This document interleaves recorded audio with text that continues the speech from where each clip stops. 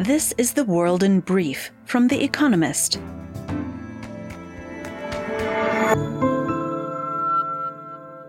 Our top stories. 10 people were killed and at least 10 others injured by a gunman in Monterey Park, on the eastern edge of Los Angeles.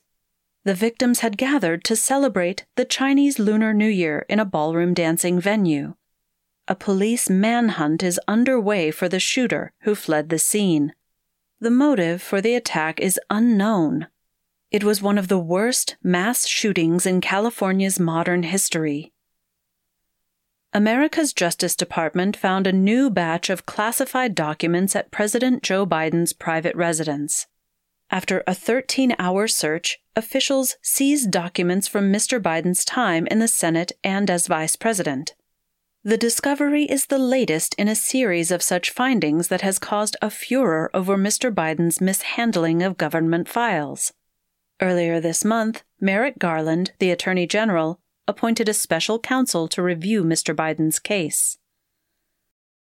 Quote, "With a heavy heart and much sorrow, Benjamin Netanyahu complied with a high court ruling to sack a senior cabinet minister with a criminal record, Aryeh Deri, head of Shas Party. On Saturday, tens of thousands of Israelis protested against Mr. Netanyahu's plans to reform the country's judiciary. He is trying to curb the powers of the Supreme Court by tightening political control over judicial appointments." New Zealand's ruling Labour Party formally elected Chris Hipkins to succeed Jacinda Ardern as leader, and thus the new Prime Minister. Mr. Hipkins, currently the Minister for Police, Public Service and Education, will be sworn in on Wednesday. The charismatic Ms. Ardern resigned as Prime Minister last Thursday, complaining that she has nothing, quote, left in the tank. The President of Brazil, Luiz Inácio Lula da Silva, sacked the head of the army 2 weeks after thousands of protesters attacked and vandalized the Congress and other government buildings in the capital. Supporters of President Lula claim that some members of the armed forces colluded with the rioters, backers of the previous president, Jair Bolsonaro. General Julio César de Arruda had taken up the role only on December 30th, just before Mr. Bolsonaro's term in office ended. The chairman of Britain's ruling Conservative Party faced increasing pressure to resign over his tax affairs. Sir Ian Duncan Smith, a former leader of the party, urged Nadhim Zahawi to release the, quote, absolute facts about the case. Mr. Zahawi has said that the tax authorities accepted that he had made a, quote, careless error in not paying his tax in full. Relations between Sweden and Turkey worsened after a far-right politician burnt a copy of the Quran at a protest in Stockholm outside the Turkish embassy. The Turkish Foreign Ministry called the decision to permit the demonstration, quote, completely unacceptable. A planned visit to Ankara by Sweden's defense minister had already been cancelled. Turkey's objections are holding up the accession to NATO of both Sweden and Finland. And fact of the day: 60%. The proportion of horses that were owned by Elizabeth II that have been sold at auction since her death in September. And now, here's a deeper look at the day ahead. China enters a new COVID era. 3 years ago, the 11 million people of Wuhan, a Chinese city, were the first to be locked down to stop the spread of a strange new virus. COVID-19 had actually emerged weeks earlier, but authorities played down its dangers, allowing millions to leave before the city and its surrounding province were sealed. But in 2023, after China abruptly dropped strict pandemic controls, the country's rulers are intent on promoting a return to normality. Celebrations of the Lunar New Year holidays began over the weekend. For unknown numbers of Chinese, it is a more somber New Year. Official death tolls stand at around 70,000 between December 8th and January 19th. The true number is far higher, according to exhausted funeral workers and doctors.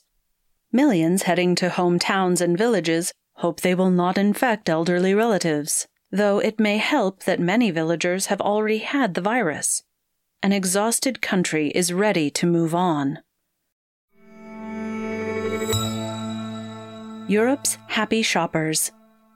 In 2022, Europe's consumers presented economists with a puzzle. Following Russia's invasion of Ukraine, consumer confidence, measured through surveys on households' financial situation and their overall economic outlook, tanked. Europeans worried about the war's impact on the rest of Europe, high energy costs, and potential economic hardship.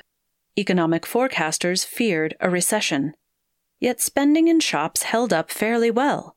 That was because the labor market remained strong, the post-pandemic spending boom still had legs, and governments transferred billions to households to help pay energy bills. Since then, prices for gas, power, and fuel have come down to pre-war levels, and a severe energy crisis has been avoided. The release of new data on the consumer sentiment on Monday should reflect that and show that Europeans are bullish. The European consumer is not exactly known for pushing the world economy forward, but has nonetheless proved remarkably resilient in this crisis. Will Vladimir Putin order another mobilization? As the West promises more heavy weapons to Ukraine, rumors abound that Vladimir Putin will soon announce a second wave of mobilization. Russia has not deployed all of the roughly 300,000 men recruited in the first drive, yet a new call-up would still be needed to sustain another large-scale offensive, which Ukraine reckons will begin in the spring. The recent appointment of Valery Gerasimov, Russia's senior general, to take command of the invasion may also signal that a fresh attack is coming. For the offensive to stand a chance, claims Ukraine, Russia would have to call up 500,000 more men. That would be politically difficult. The first mobilization sparked widespread protests in September. An estimated 700,000 to 800,000 men fled the country in 1 month. Families have become only more unsure about sending their loved ones off to war. Mr. Putin is committed to his fight. His people will have to consider the costs, not that anyone is asking their opinion. India's banking boom. For years, India's economic growth was hindered by a rotten banking sector, plagued by bad loans and shoddy management. Now that constraint is easing. Banks' credit growth rose to a 10-year high in December. Earlier in 2022, the share of bad loans fell to a 7-year low. The turnaround is a consequence of several factors. Government reforms to clean up balance sheets have worked. A popular mobile payments platform has brought more funds into the banking system. Private banks are flourishing. On Saturday, ICICI, the country's second biggest private bank, reported a 34% year-on-year increase in profits for the last quarter of 2022. Axis Bank, the third biggest, which reports results on Monday, is expected to post an even bigger increase. A global economic slowdown will hurt momentum, but the central bank is not too worried. It predicts that, in the worst possible scenario this year, Indian banks will remain resilient. In the best case, they will thrive. Art in the desert. With its famous undulating roofline, the Canopy Terminal at Jeddah Airport is often the first view that pilgrims enjoy when they land in Saudi Arabia for the Hajj. On Monday, it will also be home for 3 months to the first Islamic Arts Biennial, featuring an indoor exhibition that focuses on Qibla, or the, quote, sacred direction, and an open-air show about Hijra, or migration, that began with the journey that the Prophet Muhammad took from Mecca to Medina in 622. 44 artists have created works that examine how Islam's most sacred sites give Muslims around the world a sense of community and belonging. Politically, the Biennial is the latest expression of soft power by the Crown Prince Mohammed bin Salman and his cousin Badr bin Farhan al Saud, the culture minister. They are keen to use art to project a gentler image for the kingdom after the murder of Jamal Khashoggi, a journalist, and a huge increase in public executions in 2022. Daily Quiz. Our baristas will serve you a new question each day this week.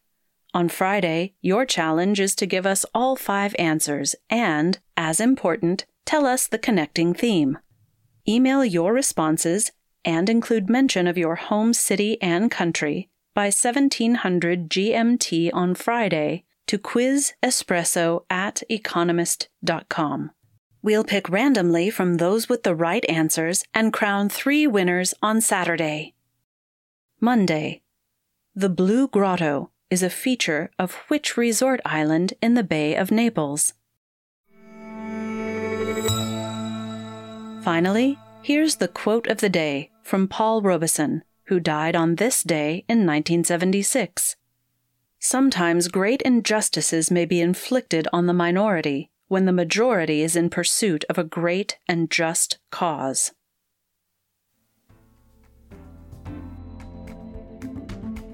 That's The World in Brief from The Economist, available 3 times every day of the week.